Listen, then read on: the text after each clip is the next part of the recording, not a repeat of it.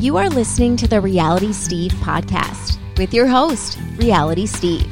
He's got all the latest info and behind-the-scenes juice on Zach's season of The Bachelor and interviewing some of your favorite reality stars. Now, here's Reality Steve.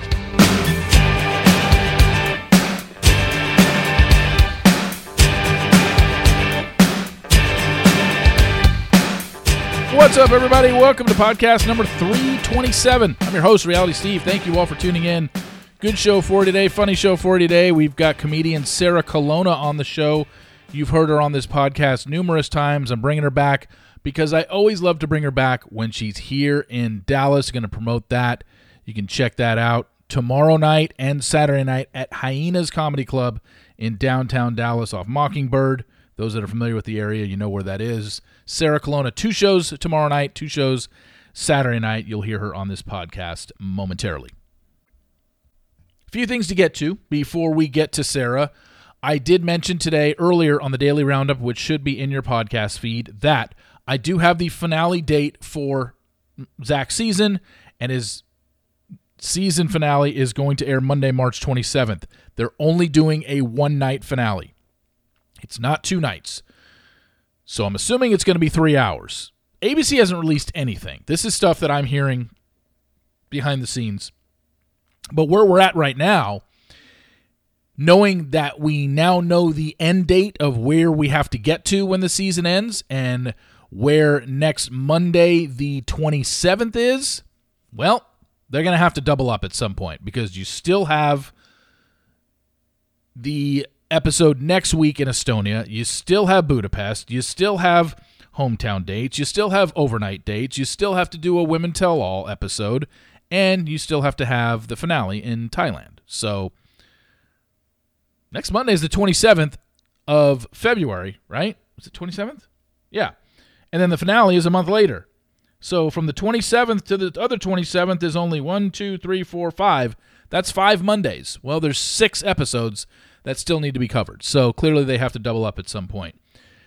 The thing about Monday's episode being, the finale being on the 27th, is it's really making it seem like they are going to start this season of filming The Bachelorette before Zach's season is done airing. It makes no sense to me. They've never done that in 19 seasons. But I have been hearing that they are going to start filming around the weekend of March 17th. Now, granted, that could change. Maybe all this stuff is new, and they're going to push that back. But it always made sense, obviously, to have The Bachelorette filming start after The Bachelor finale. Because what did they do in The Bachelor finale all the time? Introduce The Bachelorette. Have her meet 5 of her guys. They've done that for, not counting the pandemic seasons, but how many times in a row have they done that? Where the Bachelorettes got to meet some of their guys on the live after the final rose. Well, if that stays true to form, and if what I heard, that the Bachelorette was going to start filming the weekend of the 17th, whether it was the 17th, 18th, or 19th, that Friday, Saturday, or Sunday, let's just say it started Sunday on the 19th, and Zach's finale's on the 27th, they'd be 8 days into Bachelorette filming. Clearly they're not going to what are they going to do, bring the Bachelorette on the show and admit that they've already started filming? They've never done that. I don't see them doing that. They stick to a very strict schedule. So I'm kind of throwing my hands up in the air. All I know now is finale is March 27th for Zach. Assuming it's going to be a 3-hour finale where we get the 2 hours of what happened in Thailand and then a 1-hour live after the final rose, because they're definitely doing a live after the final rose. So maybe they push Bachelorette filming back to the next night. They start it the next night, Tuesday or maybe even Wednesday, to give them a day to set up and do everything. I mean, clearly they're already, as they get closer, they're going to the mansion and setting stuff up. But I don't know. I will keep you updated. We're still a month away. I mean, now hearing this, actually, we're over a month away. Today's only the 23rd of February. We are a month and 4 days away from Zach's finale. It's just a matter of when does Bachelorette start filming. It makes sense. It's always started filming the week the Bachelor finale airs, because you get that lead in to be like, hey, here's our Bachelorette. Hey, she's meeting 5 guys. Pretty soon, she's going to start her journey. They bring her out. They talk to her about all the stuff. Okay. Well, if she's already started her season filming, why? Look, I'm not saying it can't be done. It would just be weird for this franchise since they've never done it in 19 seasons. So I'll keep you updated on whatever I hear. Did you see that Chris Harrison addressed the rumors that ABC contacted him? Yeah, he took to his podcast. Tori Spelling was on his podcast for I don't know what reason. But the quote was basically from Chris. I read it in my daily roundup. I deleted it already, so I can't pull it up on my phone and read it. But paraphrasing, Chris said, you don't want to burn any bridges, essentially. You never say never because you just never know in the world of Hollywood. He said if they made the call, would he listen? Yes. Which really seems weird because if you've listened to Chris's podcast since he started, it seems like he's made it perfectly clear he's so happy he's away from the franchise. Now, maybe he's just saying, yeah, I'll listen, but I have no interest in ever going back. But we all know it was a rumor to begin with. ABC has already denied they had any internal discussions about bringing Chris back to host the show. They're not going to ask him back, and he's not coming back. It's pretty much a non-story, but Chris addressed it because it was a story that made headlines. It was about him. He's got a podcast. Clearly, he's going to talk about it. And he said, yeah, I'd listen. I made a lot of friendships there, had a lot of relationships there, all this stuff. But then if you listen to his podcast for the first 2 months, all he's been doing is kind of shitting on the show and how miserable he was. So which is it?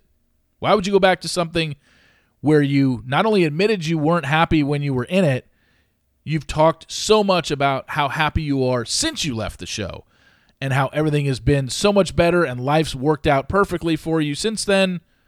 So why would you even contemplate picking up I get picking up the phone and listening, but it sounds hypocritical if he would ever go back. I don't see it. I really don't. They're not going to, well, it's not that I don't see it. It's not going to happen. They're not going to ask him, and he's not going back. So I think we can just get that out of our heads. The only other thing I wanted to bring up briefly, I talked about it in the Daily Roundup, was the fact that yesterday I linked to Kristen Baldwin's interview with a couple of the producers about how it worked in London and everything. And I got a lot of questions about this in the reader emails about, really, did it have to go down that way? Why not just wait out until Zach is better so he can still go on the group date and still go on his one-on-one with Charity? And basically, if you read that article, the producers say, look, we are on a tight timeline on this show. We have X amount of rooms booked at hotels in different countries. We can't just be like, okay, well, London, can we stay an extra 4 or 5 days here? This is a giant crew that travels with the show. I don't know how many rooms they book, but it's not like they have 5. It's more like probably 50 that they have to allot for their cast and crew when they go to a hotel in a different country. So if you have like a week, say you have a week booked in London and this happens, he gets COVID, you can't go to the London front desk and be like, yeah, can you extend 50 rooms another week? It's just not possible. They're expecting 50 rooms to free up after a week. They've obviously got other guests coming in after that. They're not going to be able to do that.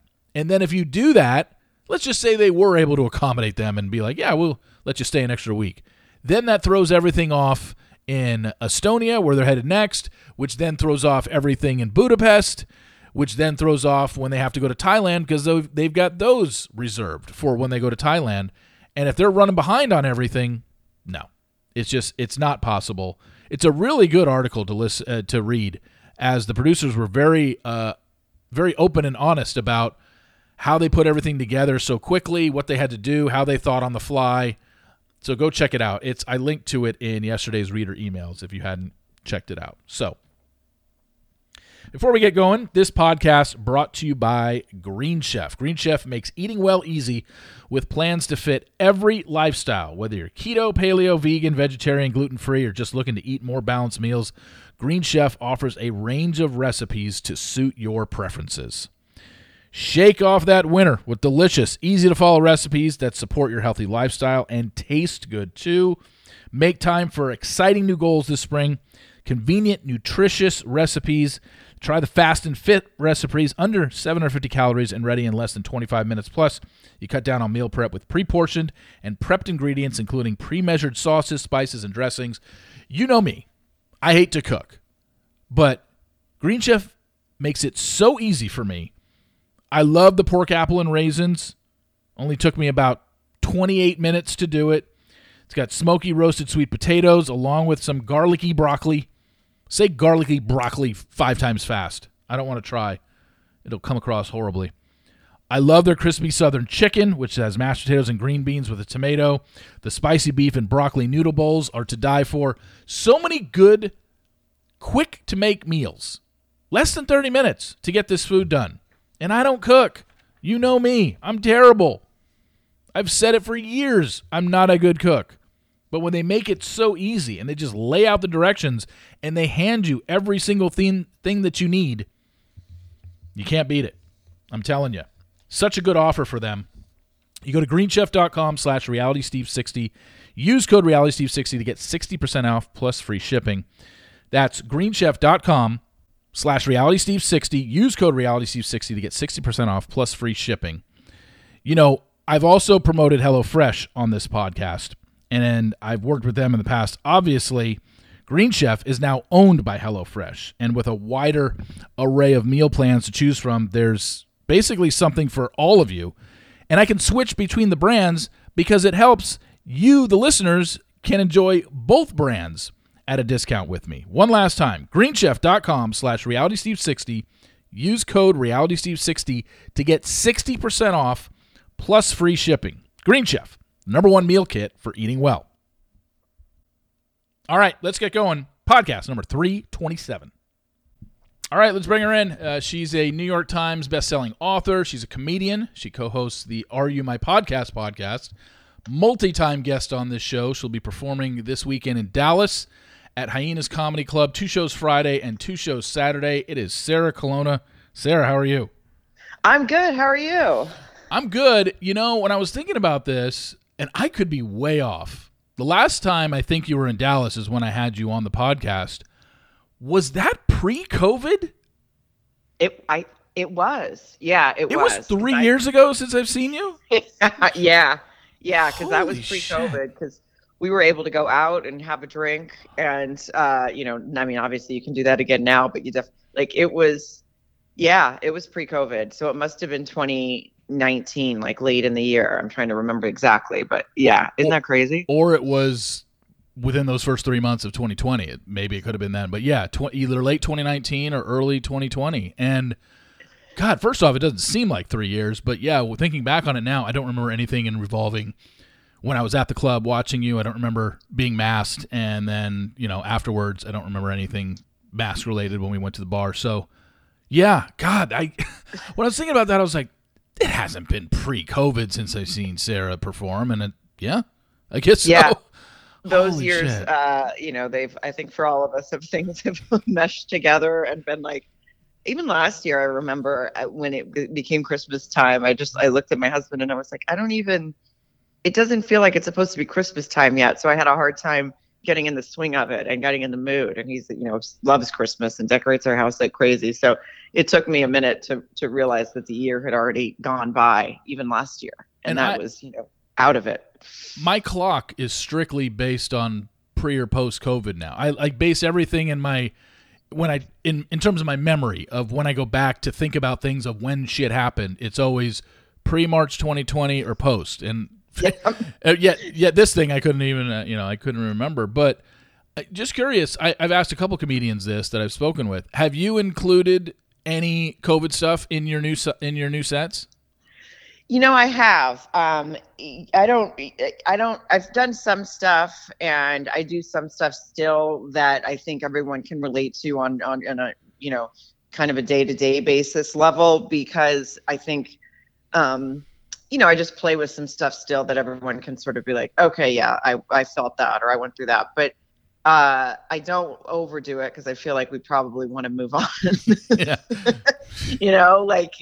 I think at the beginning it was probably something that people would be like, oh God, let's laugh about this somehow. And now I think, yeah, let's laugh about it a little bit, but let's not, harp on it too much, because we don't want to spend too much time in that headspace. Well, I know you're not watching The Bachelor this season. However, COVID struck The Bachelor this season in last night's episode, or this week's episode. People are gonna be hearing this on Thursday. On this past Monday's episode of The Bachelor got COVID when they were in London. after he had a one-on-one date. So they literally had to shut down the rest of their time in London. So no group date. Well, they really tortured the women because they delivered a group date card, but it was from Zach, the Bachelor, who is Patrick Warburton's nephew, by the way. So Putty's nephew is the Bachelor. And that is amazing. He delivers a card saying, "Women, ladies, I'm not feeling well, but I'd like you to enjoy London. Please go out, and I'll see you soon." So they go out and they explore London. They go on a double-decker bus. And they go hopping around town and to pubs and stuff. And then they all get dressed up and dolled up, thinking they're going to see him at nighttime portion of the date. And another date card is dropped, and he's like, "Sorry, ladies, not feeling well. I hope to see it again. I hope to see you soon." And I was like, okay, this is really cruel on producers. They knew he wasn't showing up for the night portion, but they made the women get dressed up.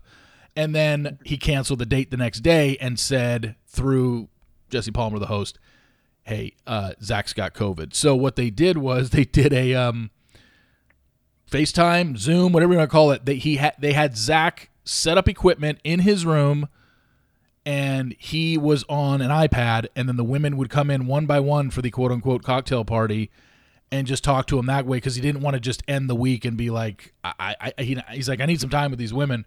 And then he did the rose ceremony over, they had on the TV in the room, they just had the remaining women left, and he was on a giant screen in the TV in the room, and he would say, "Call the women up. Will you accept this rose?" They picked a rose up off the table, and they were safe. Yeah, but yeah, first time. I mean, it's funny because this show produced seasons all throughout COVID. Now, granted, they were in one location where they had the whole place to themselves, but this is the first time anybody that we have known, at least the lead, has gotten COVID before. So the whole thing was pretty crazy. That is insane. And I mean, it's it's crazy. I feel like it's like they're also, still test. I feel like that's the only job is that they're still testing all the time is any sort of production, right? Yeah. And so it's going to come up constantly, but I can't believe it's I actually can't believe it's the first time, but sounds like they milked it for all it was worth. Well, yeah. Last season, a contestant got it when they were down to about 10 guys, I think, on The Bachelorette, and he was just eliminated from the show. Zach just got to wait it out because his symptoms, I guess, were really mild. And, now we're only in like roughly 5-day quarantine where you can literally just go back. They don't have that 10-day anymore. So, yeah, I mean, they got through it. Now, a show that you cover that I don't watch, and you have for your podcast, the Are You My podcast, where you cover Married at First Sight. I know that they were producing stuff during the pandemic. Did any of them ever have to deal with, any of those couples ever catch COVID? Yeah, there were a couple. There was I remember one guy got it, I think like the night after, or one night during their honeymoon. So he was like locked up. They were in separate rooms for part of the honeymoon, and the girl was obviously pretty bummed out.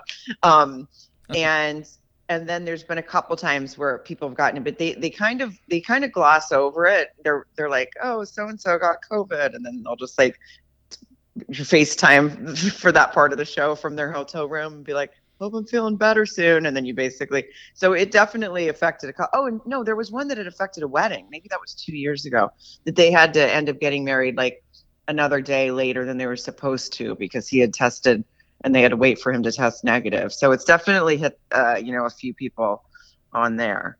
I mean, they have enough problems without, having COVID on there. So. Well, here's another thing. I like I said, I don't watch Married at First Sight. Well, I shouldn't say that. I watched the whole first season because Jamie was on The Bachelor. I don't know if you remember. She was on The Bachelor a long time ago. Ben Flajnik's season. Oh, wait, by the way, are they still together? Jamie and they are still together. Okay. And she is she spends a lot of time on Instagram. You should go. So I've heard. Take a gander. Yeah, but she got like 2 or 3 spinoffs. They got their own show. I know that unfortunately I know that she did have she did miscarry at one point, but they have had a child since. So good for them. So like I said, I don't follow the show, but I'm very well aware of what it is. And when this first hit the airwaves, Jamie's season, it was like, holy shit. Like, we haven't really seen anything like this. We've seen some crazy off-the-wall stuff, but marrying somebody without seeing them for the first time until they're walking down the aisle seemed like preposterous. Yet, as far as I know, and just kind of hearing this and reading headlines throughout the years, their success rate isn't all that bad, is it? I mean, these people are still married, right? They were doing well for a minute. They had a good success rate. There's some people, but the past few seasons it's been not good. And then the few couples that stayed together in the past few seasons ended up still divorcing later once the show ended. So I know last season there was nobody stayed together. Eventually there was like two couples at the end, and then they ended up breaking up a couple months after the show ended. So I think their success rate has gone down a lot, and fans of the show that people that I interact with from the podcast and that have watched it for a long time, I think their theory is that they started casting more for the show than they did for marriage. And in the beginning they were actually trying to make couples match, and now they're just trying for some drama. Okay. Now, this is the other thing is I usually mix this show up with 90 Day Fiance. Do you watch that one? I do. I haven't watched it in a bit, but I used to watch it all the time. I was like obsessed, especially with the first, like with Danielle and Muhammad and remember those couple? Oh, they were the best. Real crazy stuff went on. Now, obviously, you're a married woman. So when you watch a show like this, and I know that from one of your older sets, you are someone that talked about sexual compatibility, about, hey, I can't, if you want, I respect the hell out of you. If you want to wait till marriage, that's fine. Not for me. I can't, I can't do that.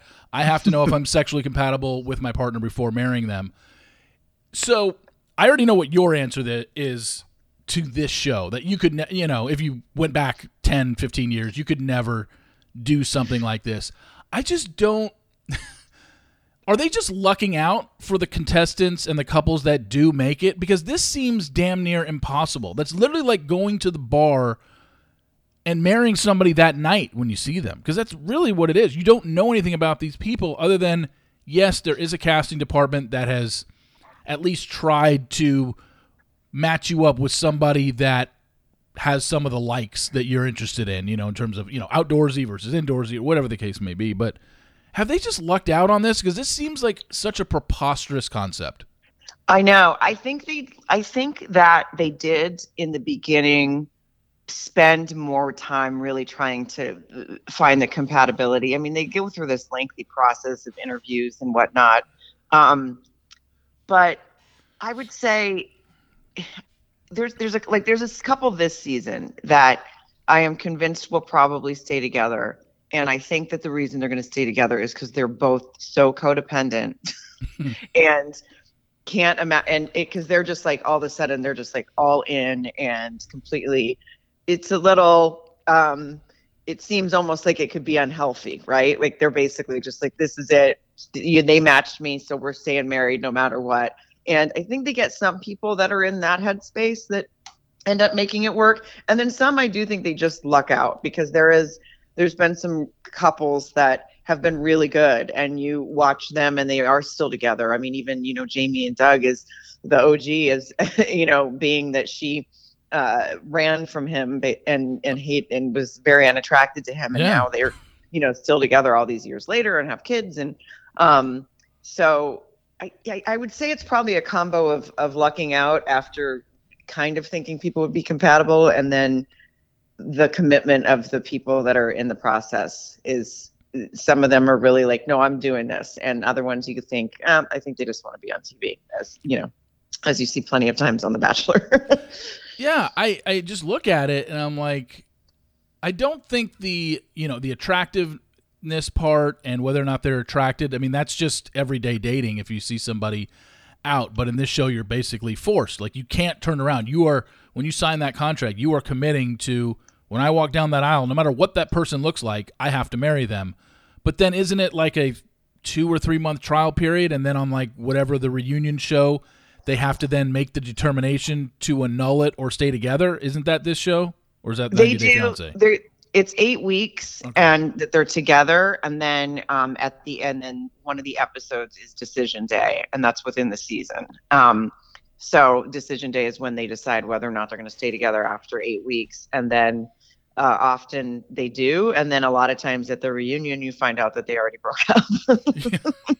It's been a pretty solid trend lately. Well, and it's not far-fetched to think, why would they break up? I mean, they were literally told you have to get married on, sight unseen, essentially, and until you're walking down the aisle, and then you're working everything backwards. You get married first, and then you go on a honeymoon, and then you move in together and spend time together and learn more about each other. Like, it's so backwards that this isn't like the physical part of it. I understand, because there's plenty of us that have met somebody out one night and slept with them the same night. The physical part can happen. That's not the weird thing to me. It is working backwards from, let's get married first, then spend time on a honeymoon together with someone I don't even know. I don't know how they sleep. Do they kick me in bed? Do they snore? All this shit that you don't even know. And then, getting into the whole aspect of, okay, how do they handle their finances? How do they live? Where do they live? What does their place look like? You're finding that out after you're already married to them. And it is so fucking backwards. I don't get it. But it's so backwards. And I think the anxiety that would give me of like learning about someone, while spending that much time with them and not having a choice but to spend that much time with them, I couldn't do it. I mean, I couldn't do it. I could barely spend that much time with someone that I knew. I know, that's what I mean. Like, I remember, the first one obviously that stuck in everybody's head was first season. Jamie was literally in her bridal gown on the floor at wherever they got married, crying because she thought her new husband was ugly, basically. Yeah. She was a disaster. And yet, like you said, now they're here they are. God, probably 7-8 years it's been since that was on. I don't know, maybe even longer. But yeah, they are just, it is one of these things where you're just like, I cannot believe this is a thing, yet some of them really are making it. And you're like, how? Did you just, did the casting department luck out on this? And they really did a good job of finding two people that really were compatible.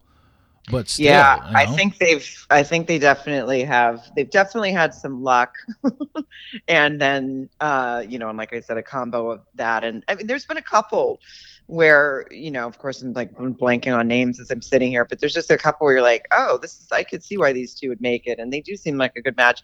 And then they completely implode right away. And they've had more frequently the past couple seasons. There's been people that have broken up before decision day, and that didn't used to happen. On these breakups, have they been more about, okay, as I got to know them, I just realized we're not compatible? Are there some crazy ass stories? I'm sure there's been some cheating ones where they're just like, yeah, you cheated on me. What has been some of like the biggest reason why these couples don't end up making it? Is it just, yeah, I got to know them and we're not compatible? Yeah, and well, the past couple that have been, breaking up right before like a few weeks in have been, you could tell that it was looks based, it was attraction based, because there was one a couple of seasons ago. This girl, her name was Alyssa, and she married this guy named Chris, and he seemed like a great guy, and I think he was a real estate guy, had his shit together, and you could just tell when she looked at him, she was like, don't like his face. And then she spent the entire night coming up with reasons that she didn't want to be with him. It was like one of his friends at the wedding was talking to her, and he was like, yeah, you gotta, you have to keep an eye on him. Like he works a lot. He's a very hard worker, but sometimes he works too much. So, hopefully this can bring him out and you guys can. And she decided, well, I can't be with someone that is working all the time, is going to just ignore me and not meet my needs. And she just like ran with that. And it was an excuse, people find an excuse to get out of it is what I've noticed over the past couple seasons. Yeah. I mean, it seems like it'd be really easy to get out of that thing. And this, I don't even know if it counts on your record as actually being married. I don't know. Like if you go on this show and get married and end up, annulling it or whatever, and you don't, when you date in the future, if you're one of these women or men on your next date, do you talk about, if that was the only time you'd ever been quote unquote married, do you say, yeah, I was married before? I mean, I'm sure they probably even know because you Google anybody you date and you would know that they were on the show, but do these people really consider this a marriage, or is it just like, I was on TV more than I was married? I feel like that's probably, the angle they would take. And I've always, for some reason, I can't get this information out of the show, which I've always wanted to know is I don't know if it actually counts as a legal. I mean, they always say they're legally married, but I'm like, but if they decide before 8 weeks, is it really does it count as an annulment? Is there a legal divorce? Yeah. And the financial stuff I've always been really curious about, and I can't seem to find out about, but I've always been curious about the financial aspect of it. I mean, do they make sure everything's, I mean, I guess after 8 weeks, you're not owed anything from someone anyway, but I don't know how that the logistics of it work in that sense. I've always been curious. Yeah, I really, I mean, you cover this show, like you said, for Are You My podcast, and when I talk about comedians and love talking about people's sets and what they choose to go with and what they choose to leave out of their sets, I'm just curious with you. Like I said, I haven't seen you in 4 years, so clearly you're going to have new material since I last saw you. Do you ever talk reality TV in your set, or is that just too much of a, God, if I get an audience that doesn't watch it, they have no reason to laugh because they have nothing to relate it to. They didn't watch it. Yeah, that's where I kind of live. I mean, I feel that you can talk about some things that everyone's like The Bachelor. Everyone's heard of The Bachelor. Everyone knows what it's about, right? If you wanted to make a reference to it or something, I don't think you're really going to find anyone in the audience that doesn't know what you're talking about. But for the most part, if you talk about TV, it feels so specific to whether or not someone in the audience knows what you're talking about, and especially if you get into more details. So as much as say, I would love to talk Married at First Sight on stage because they do a whole podcast on it, it wouldn't, serve me, I don't think, in an audience to do so. I don't think anyone would, the few people that understand or watch it would have fun with it, but it just doesn't seem to work for me. Speaking of reality dating shows, have you seen the commercial for Farmer Wants a Wife coming out on Fox in a couple weeks? Oh, have I ever? And boy, am I going to watch that. And I... Well, you're from Arkansas. Didn't you grow up like farming world? Didn't you grow up close? I did. Okay. I grew up in a town called Farmington. Okay, actually. well there you go. And this is exactly up my alley, that kind of TV show. Obviously, I can't wait. I'm sure I can't decide if it's going to be terrible. I did try to watch the one about MILF Manor. Did you? Oh, I'm well aware of what the premise of MILF Manor was, and all the men that are on it are the sons of the 8 MILFs, which is just I cannot believe that's a television show. But I say I cannot believe, but then I'm realizing yes, you can, because they make a television show out of basically anything. So right. But how did it come across? Was it just I can't believe I'm watching this, or did it have any redeeming qualities to it? I watched one episode and I was like, this is too much for me, which is saying a lot. Saying a lot. Yeah. I was the sons being there. Why couldn't you just have younger guys there? Why did the sons have to be there? I mean, it was so weird. And then seeing the women sort of, playing it up with their sons and playing up that, they're going to be dating someone where their son is, rooming with them. And I was just like, I'm icked. I feel icky. I don't like it. I don't want to watch it. Yeah. I can't do it. And so they actually lost me after one episode, which is not easy to do with reality TV and me. Yeah. I mean, that just seems, I heard that like the first challenge in that first episode, they blindfolded the mothers and they had to feel all 8 guys' chests to determine, oh, this one's my son. I'm like, you gotta be kidding me. What? Yeah. Yeah. And what, and one woman was like, oh yeah, I know this body. That's my son. I was like, what? What are we doing? Why are we doing this? It was very upsetting.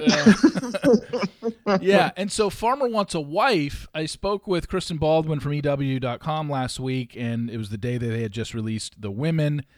There's 32 women.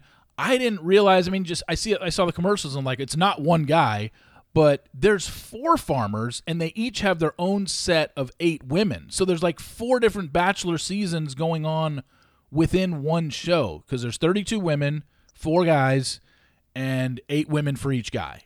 and I'm just like, that's too much. Like, we don't need 4 bachelors or 4 farmers in one season. I don't get it. That's the other thing it just means we're going to get less time knowing the people, really. I mean, right. Especially, I don't think this is going to be a 2-hour episode every week. I'm sure Fox has given this 1 hour a week for probably 6 to 8 weeks. That seems too much, but am I going to give it a try? Absolutely. I'm going to give it a try and watch Farmer Wants a Wife. Yeah, I feel like I'm going to have to be texting you during the premiere of that. Yeah. Yeah. I mean, this is something that, I mean, it could work. I really liked Joe Millionaire. When Fox decided to bring back Joe Millionaire last year, I really liked that. I thought they did it perfectly, and not surprising, 2 months later, The Bachelorette decides to go with 2 leads, just like Joe Millionaire did. So they basically ripped off Joe Millionaire. That was a good one. I like that. Yeah. This, I don't know. Like I said, 4 leads is a lot, and I feel like we're just not getting maybe to know a lot of them. Yeah, I agree with that. So here's something I wanted to bring up to you in regards to stand-up, because stand-up obviously has changed. The comedy world has changed due to whatever you want to call it, cancel culture. I don't really feel that there's a cancel culture. It's more of, accountability culture. However, there are certain comedians out there that certainly strike a nerve with people, and some people are saying that, it's hard to be a comedian nowadays because you're so scared. I guess more on the male side, because you're so scared of saying something and getting canceled. What is your whole take on it, Ben? Have you found yourself trying to stay away from certain things just because you don't want something you say going viral or getting, making the rounds and being like, oh my God, look at what this comedian said? Have you changed the way you've done it and approached it? I haven't, and I mean, I understand where it comes from, and I understand, I think a lot of stuff comes from the fact that, like, you can't, I mean, obviously you're not supposed to film people in clubs and whatnot when they're working on stuff, and things can be taken out of context and this and that. But for the most part, for me personally, I feel that I can't imagine that I say anything that would get me quote unquote canceled, right? I don't use race as a punchline. I don't use things like that as a punchline. It just isn't, it's never been my sense of humor, and it's never going to be. So, and I don't talk about politics on stage because I just feel like we all, again, kind of like COVID, but, we're exhausted from it. The people that do talk about it on stage are really good at it. Someone who's like a Bill Maher, who's like, that's his thing. Yeah.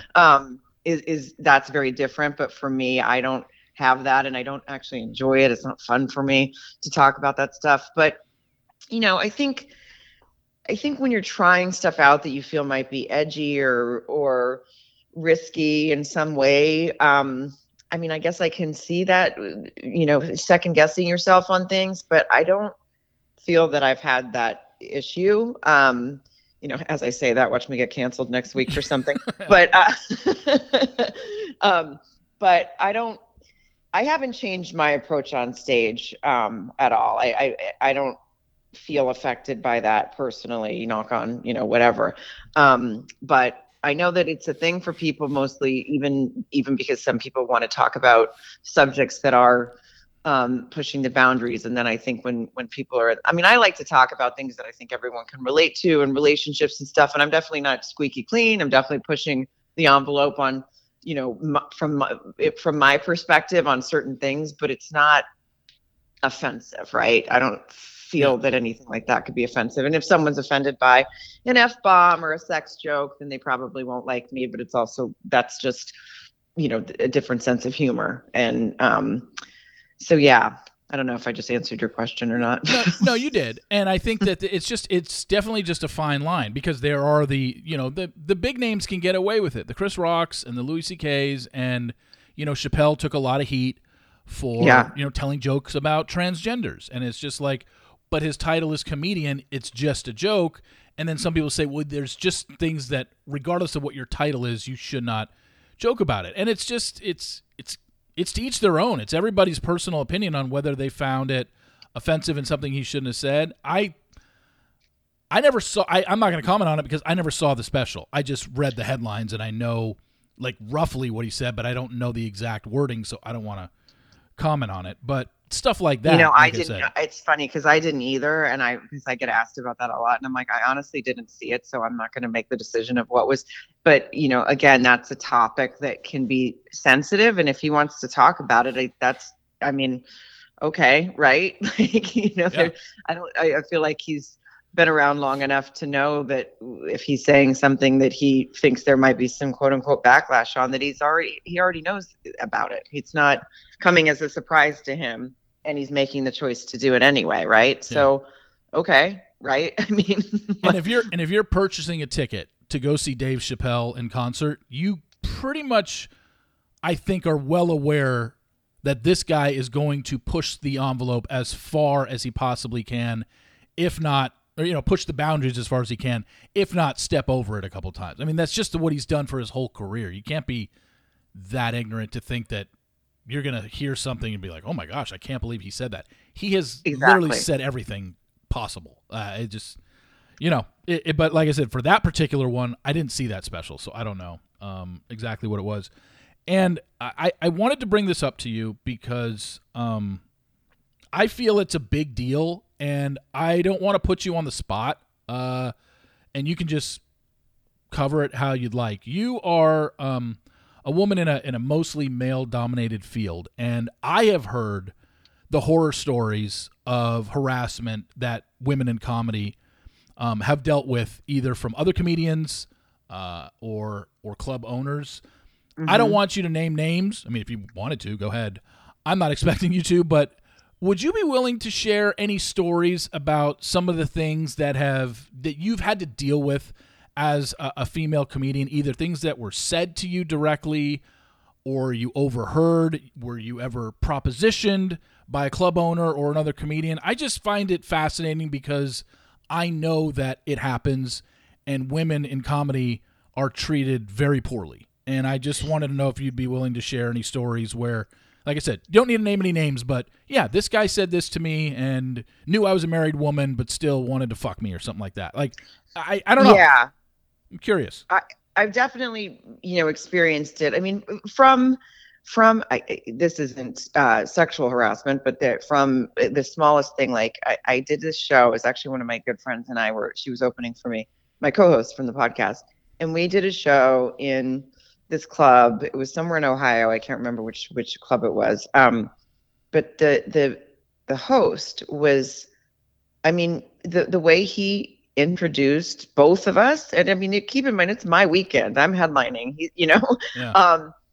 And the way he introduced both of us it was basically like, I mean, it was, women, they're really out there doing comedy, and so you gotta try to give them some laughs. I mean, basically giving a pep talk like they're about to see an invalid, a first timer. Yeah. I was like, what the fuck is going on? My friend, sorry for the F-bomb there, but no, my friend that opened for me, it was so funny. She's like, basically his intro was, they can vote now, and God, they can even drive. And welcome one of those girls to the stage. I mean, it was so ridiculous that I almost couldn't even get offended, because I was like, is this guy serious? Is this was he doing a bit? I didn't even. Yeah. Needless to say, he didn't host the next night, because that's not something that I should have to follow. I shouldn't have to be brought up on stage to my own weekend by someone who thinks that I just barely can make decisions for myself. But I have definitely been, club owners for the most part I haven't had a bad experience with. I'm lucky in that way. But there's a lot of the guys coming up, and some of the younger guys, you get a vibe from a few of them of that they have the mindset that they're better than you because they're a male comedian. And And a lot of them don't bother to look you up or know who you are and things like that. That always surprised me, because if I was ever opening for someone, I mean, my first, note is to make sure I say their name right. And no matter how many times I have to Google it, and to make sure I know their credits, and, thank them for having me, and that kind of stuff.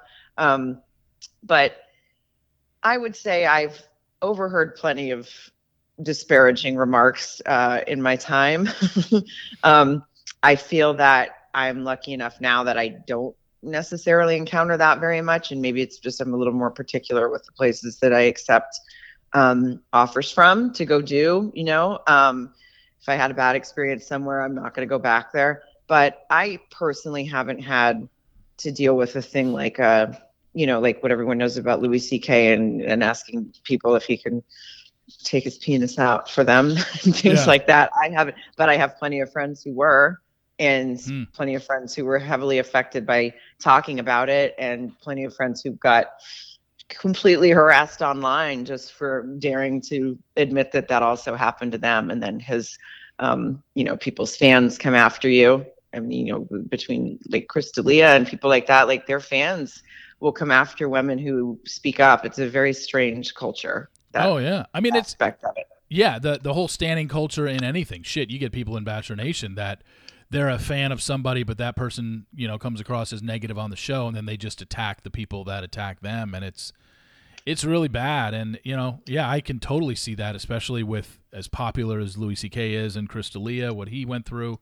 And Chris D'Elia basically flat out admitted that he was, contacting women on Instagram and basically looking to hook up. And I know it's a thing. A friend of mine has dealt with it as well, and it's just one of these things where I feel like, especially, I mean, you're more established. You are headlining at Hyenas this weekend in Dallas. You are not an opening act, and I think that someone like you can easily just, kind of put it behind you and just be like, fuck it, I'm headlining. But as someone who's coming up in the industry and getting propositioned and getting turned away from stage time because they won't comply with something like that, have you heard of stories like that or know of anybody that dealt with that? Yeah, I've definitely heard those stories. And and that's the thing that's so hard to for people to realize, I think, is that there's people, especially say with, Louis C.K., right? That story, however you feel about what it was, however you stand on it, when someone's in a position of power, it makes someone uncomfortable. And that person doesn't know whether or not they did or didn't get a job because they didn't accept the terms, right? But that's what you're going to assume. What else are you supposed to assume? Yeah. So yeah, it's unfortunate, because I don't know, as much as they, expose things and people talk about things, it doesn't seem to matter. It doesn't seem like it'll ever all go away.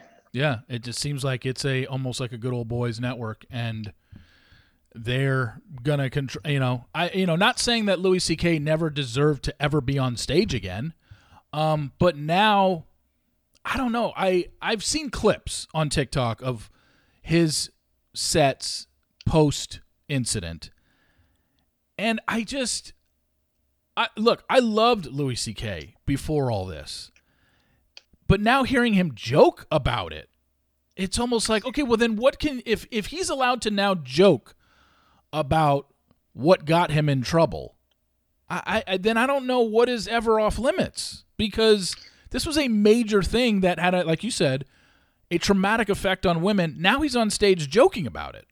I don't know. That doesn't seem right, but I don't want to deprive the guy of ever making a living again. Not that he's going to be living on the streets if he never did another stand-up performance again, because he's got a shit ton of money. But right. I don't know. I'm really at a loss for that one. I don't really know what to think of it. No, I agree with you. It's hard to know because,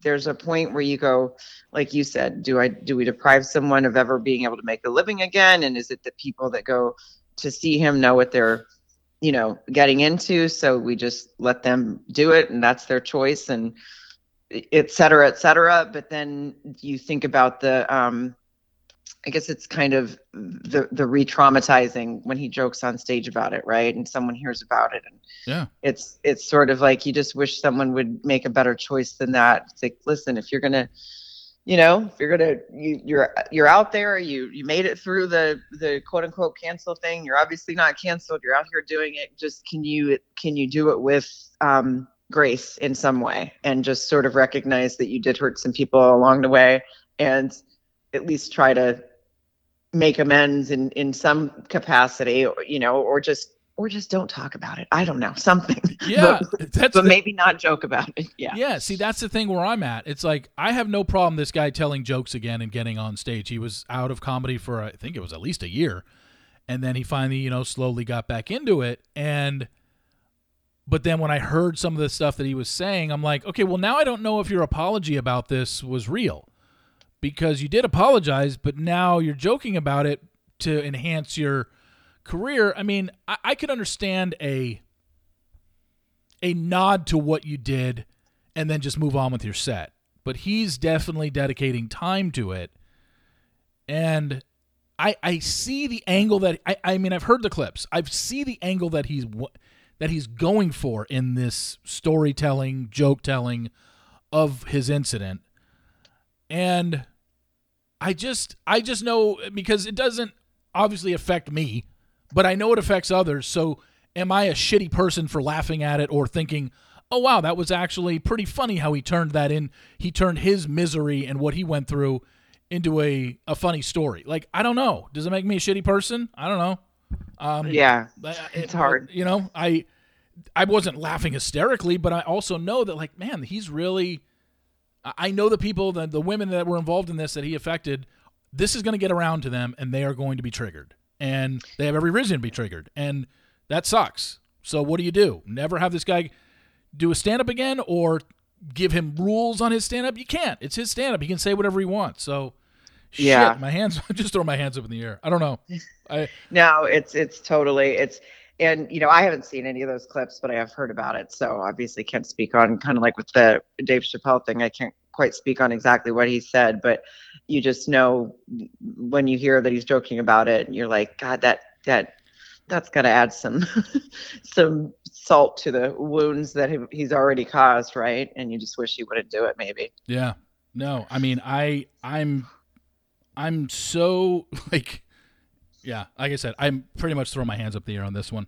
So let's move on from that. I appreciate you at least sharing and letting people know, that people who aren't familiar maybe with the stand-up world, that it is not a fun place sometimes for women to be. And it's very tough for women coming up in that industry to deal with the sexual harassment, the misogyny, the comments about whether, you or just women in general, that you have to hear from these guys who think they're just better and because they're guys. It's kind of sickening when you think about it. It is. It's bizarre. It's a bizarre thing. I mean, I don't even know I don't know why we ever said female comic or male comic. Like, I don't know why it ever even got, yeah. You don't say, right? Like, you don't say the female bank teller. I don't know. It's just, it's always been a strange thing that I've never quite understood the mentality around it. It probably because, I guess, because it's not happening the other way around. Men don't have to deal with women comments and getting like, I don't think they're being sexually harassed and being made, misogynistic comments about. It's always the men that are treating the women like shit. So it's like, I know it happens. It sucks. And I just, I wanted a comedian to speak out about it. So thank you. Yeah. Speaking of comedians who speak out, we were talking about this before we started recording. This whole thing with Chelsea Handler that went viral about a week ago, where, let's just say, TV talking heads that lean to the right had a really big issue with just a bit that she did about being a childless woman, and a day in the life of a childless woman, which is totally a bit. She was on, like I said, I think The Daily Show. It happened a couple weeks ago in February, earlier this month, and it just absolutely got the brains exploding from some of the talking heads on the right-leaning channels. And as a comedian, do you see this and you're just like, oh my God, how are these people so triggered by her? It was, I was so confused because, she's done this for a while. She does these, she's done videos about it, jokes about it, whatever. And then when she was hosting Daily Show, this one was, posted. It's like Chelsea Handler and The Daily Show. So I don't know if that's why it got more traction and those particular people caught onto it based on what The Daily Show tends to talk about too. So they, were aiming at it. But they were so angry and talking about how she's so miserable and look at her, she's so miserable. It's like, she's really not. She's just, defending her choices and making light of it and having fun with it. And the way they got upset and the way they attacked her, it was, I was like, did I miss something? Did she say something about them in here? Are they personally attacked? Like, what is going on? And no, she didn't. It was just a very strange, like, as you say, they were completely triggered. It was really bizarre. I was just like, what is this about? And why are you taking the time? I mean, you're grown men. Like, I didn't know why they were taking the time to even make it a topic. I think what you said earlier, the whole Daily Show part of it must have been it. That played a role because they love going after, whatever the Daily Show says. I mean, I know that's a thing for them. So, but yeah, to call her a miserable woman. And wow, just this is what a childless. This is how miserable a childless woman is. And it's just like, first off, she's choosing to be. It's just her choice. Who cares? And why the hell are you so bothered by someone who chooses to be childless? Like, it makes zero sense. And like, then again, this goes into the whole politics world that I don't want to jump into. I've never understood why anybody cares what someone chooses to have kids or not. Like, why should that bother you in any way, shape, or form? It shouldn't.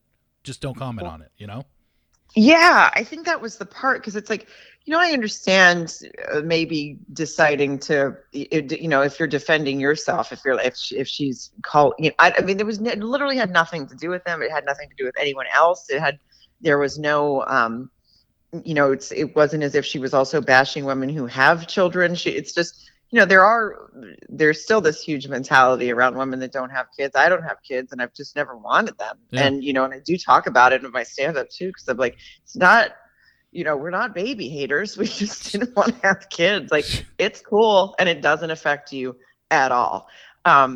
So for her to make a, video that had nothing, their response to it was so bizarre that I really was like, was this aimed at them somehow? And I kept, nope, sure wasn't. It was just something they decided to comment on. Yeah, angry white men just going after somebody who didn't want to have children and made jokes about being a childless mother and being able to smoke pot every day. It's like, that's a joke. That's funny. That she wasn't like, and the thing was, their anger was like so directed towards, it almost seemed like they took the whole video literally. And it wasn't, it's like, did they know that she's one of the, most famous comics out there, like one of the most successful comics out there, how successful she's been in her TV career, her book writing career? Like, it's almost like they were that dumb. They were just like, hey, do we have anything for the D segment in today's show? Oh, let's pull this up. Like, they were like fighting for something to talk about. I could not believe how angry they were.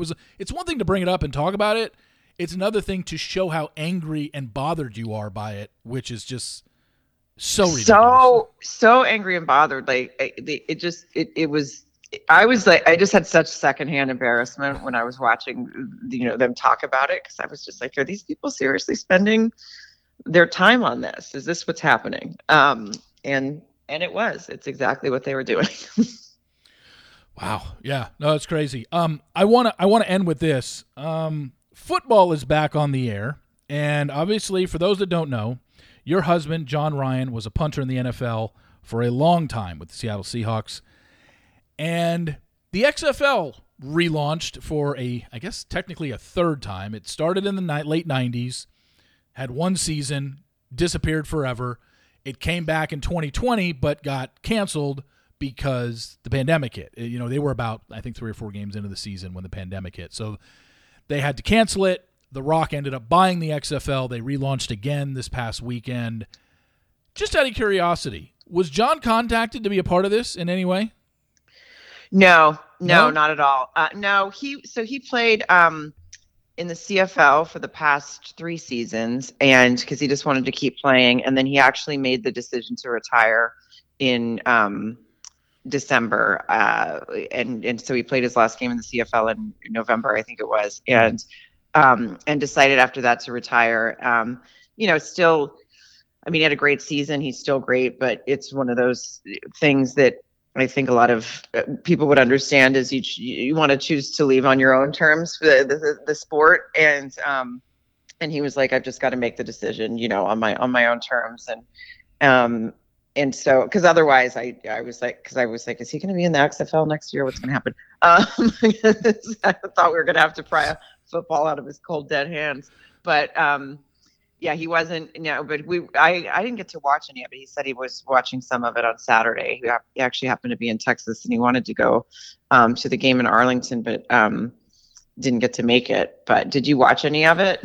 I watched the first quarter and a half of the first game, and then I watched a lot of the highlights. And I as I've told my audience, I'm not watching for the actual game itself. I don't care who wins. I don't care. I mean, there'd probably be some players that get called up and get on the 53-man roster. There might even be somebody who ends up, being a third receiver on a team. Who knows? I don't think there's going to be any, future NFL MVPs come out of this league. But I understand why the league is there. And for me, I'm watching it for figuring out, well, what is the NFL going to steal from the XFL? Because they've done it in the past. And there are some things that the NFL is absolutely going to take from this league, I think. I saw 4 things that I think will be NFL staples in the next 3 to 5 seasons. I think what were they? The kickoff rule, I think, is one. Have you seen that, what they do for the XFL? Yeah. Okay. So, the kicker's by himself now, and then you put the kicking teams off, defense on the 30, the receiving team on the 25, and this allows for more kickoffs. But we all know the biggest injury in the NFL, according to statistics, comes from kickoff returns because these people have a 60-yard running head start to blast your whole body into another orbit. So now, only starting at the 30 and the blockers are 5 yards in front of you, you're not getting a running start, and they can do that. I think that NFL is absolutely going to adopt that at some point. Yeah, I agree with 5 years. The extra point, I'm not sure. Get 1 point going from the 2, 2 points going from the 5, 3 points going from the 10. That might be too gimmicky for the NFL. Maybe they just do it as a 1 point or 2 point, and kickers are only used now for field goals and kickoffs, maybe, and obviously punts. And then what was the other thing? Oh, the replay system was way better in the XFL than the NFL. I know that. I heard that and saw some of it. And the transparency of it seems pretty crazy. That's what I think most people, because when we see a replay on an NFL game, whether it's on CBS or Fox or ESPN or Amazon Prime or NBC, we're seeing their rules official either in the booth or in a studio talking to the announcers, just giving his opinion on what he thinks it is. Whereas the XFL, we're seeing Dean Blandino in the studio looking at all these screens saying, okay, he's got a foot down. Let me see if he's got possession. Yes, he's got possession. This is a catch. And he's literally talking to the official. And then the official says, after replay review, we have a catch. Like, why can't the NFL do that? Is it too much? Is it almost too much transparency and they don't want you to peek behind the curtain on that? Because that seems like that's what every fan wants to know when we go to fucking replay is exactly. What are they looking at? Can we see it? What are they commenting on? What are they seeing that we're not seeing? And why is this being called a certain way? Like, I think that's happening in the NFL. And then there was one other one that I thought it was the kickoff, maybe the extra points, the return, the replay, and then there was one other one that I forgot. But yeah, I watch it for that, and because I know the NFL will take something from it at some point. Yeah, you're not wrong about that. I'm sure. So no team even placed a call to John to try and coax him out to come to an XFL, or it was just done? I think it was pretty obvious. Yeah, he's gonna. Yeah, he basically. Well, and I think because he played this season in Canada anyway, so they wouldn't have been able to. He was already signed to do that, so that was probably another reason. But I think once he made the decision, it got pretty public, and then he's going to do a 1-day contract with the Seahawks, which is going to be really cool. Nice. So that he can retire as a Seahawk, which is a cool thing they do for, they don't do it for everyone, and I'm glad they're doing it for him. They have to do it. Oddly, this is probably something you already know, but I was surprised they have to do it in the off season, like when the new season of the NFL, what's the word I'm looking for? But begins, like, not traditionally. Jesus Christ, I can't think of my words right now. But basically, when the 2023 season actually starts, which is like sometime in March. Yeah. Yeah. And they have to do it then because they couldn't do it during the season when the roster's full, because it actually takes a roster spot for a day, even though it's just a ceremonial thing. Are you serious? They really would have to cut somebody for a day and then re-sign him because if they did this for John during the season? Oh, wow. Yeah, isn't that crazy? So that's why they do it when they do, which is either, right when the new season starts officially. That's the word I was looking for, officially. Officially. So they do it then and when they have plenty of spots open. Wow. Well, that's congratulations to that. I mean, that's a really cool honor to be able to retire a Seahawk. I know, obviously I know you loved it up there. You loved being in that freezing cold weather as the 12th man, right? You loved it. I did. Yeah, I really did, actually. It's like nothing. It was so much fun. So it was quite an experience. So that was really cool. I'll definitely miss that. Did you miss when Russ was finally let go and traded? Did you cheer by that any chance? Did you applaud that decision? Were you in favor of let's let Russ and Ciara go somewhere else? Come on now. Let's it was crazy that he was always very cool to us and very cool to John. And a couple of times I interacted with her. It was she was super, very kind, down to earth, not at all what I expected. But they're such big personalities on Instagram and everywhere else, and I could see where it could get distracting for people, Yeah. So and then it was really weird to just watch him have such not a good season. It was not what it was just not expected at all. So really weird to watch him be terrible this past season. Like literally that's terrible. The word. Yeah. Yeah. I mean, he was obviously when he first came on the scene in Seattle right away. I mean, success right away, starting as a rookie, getting to 2 Super Bowls while he was there, one of the best quarterbacks in the league, and then just to see it. And then it almost seemed like people started to tire of him and to sour on him because of the social media popularity. Like, it almost did him in Seattle because, you've heard the rumors. They were literally like packing his bags and driving him to the airport by the time he left Seattle. Like, they were happy that this ended. And you're just like, wow, how did he fall from grace so much, considering how much he was beloved there when he first started and when he was taking them to Super Bowls, Yeah, it was a bizarre thing to witness for sure. yeah. And then coupled with, like you said, this past year where he was just god awful. I mean, it's just like, what happened? So I don't know. We'll see. He's got a better coach this year. The Broncos hired Sean Payton, so we'll see if it was the coaching last year or if he has really just lost a step and isn't ever going to be the Russ that we knew him from his Seattle days. So yeah, interesting to see. Interesting. Like I said, you will be at Hyenas Comedy Club. Tickets still available. Hyenas Comedy Club in Dallas this weekend. 2 shows Friday, 8:30 and 10:30. 2 shows Saturday, 7 o'clock and 9 o'clock. Go buy your tickets online. It is, let me get the exact website address. It's hyенascomedynightclub.com. hyenascomedynightclub.com. It's down in downtown Dallas off Mockingbird. I've been there a couple times. I think I saw Joe Rogan there, like literally pre the Joe Rogan that we're experiencing now. I'm talking early Fear Factor days when I saw him at Oh, wow. at Hyenas, and I saw Chris Porter at Hyenas. I know that a long time ago as well. Funny guy. And then, yeah, I think those are the only 2 times I've been down to Hyenas. Usually it's Addison where I saw you last. Yeah, I know.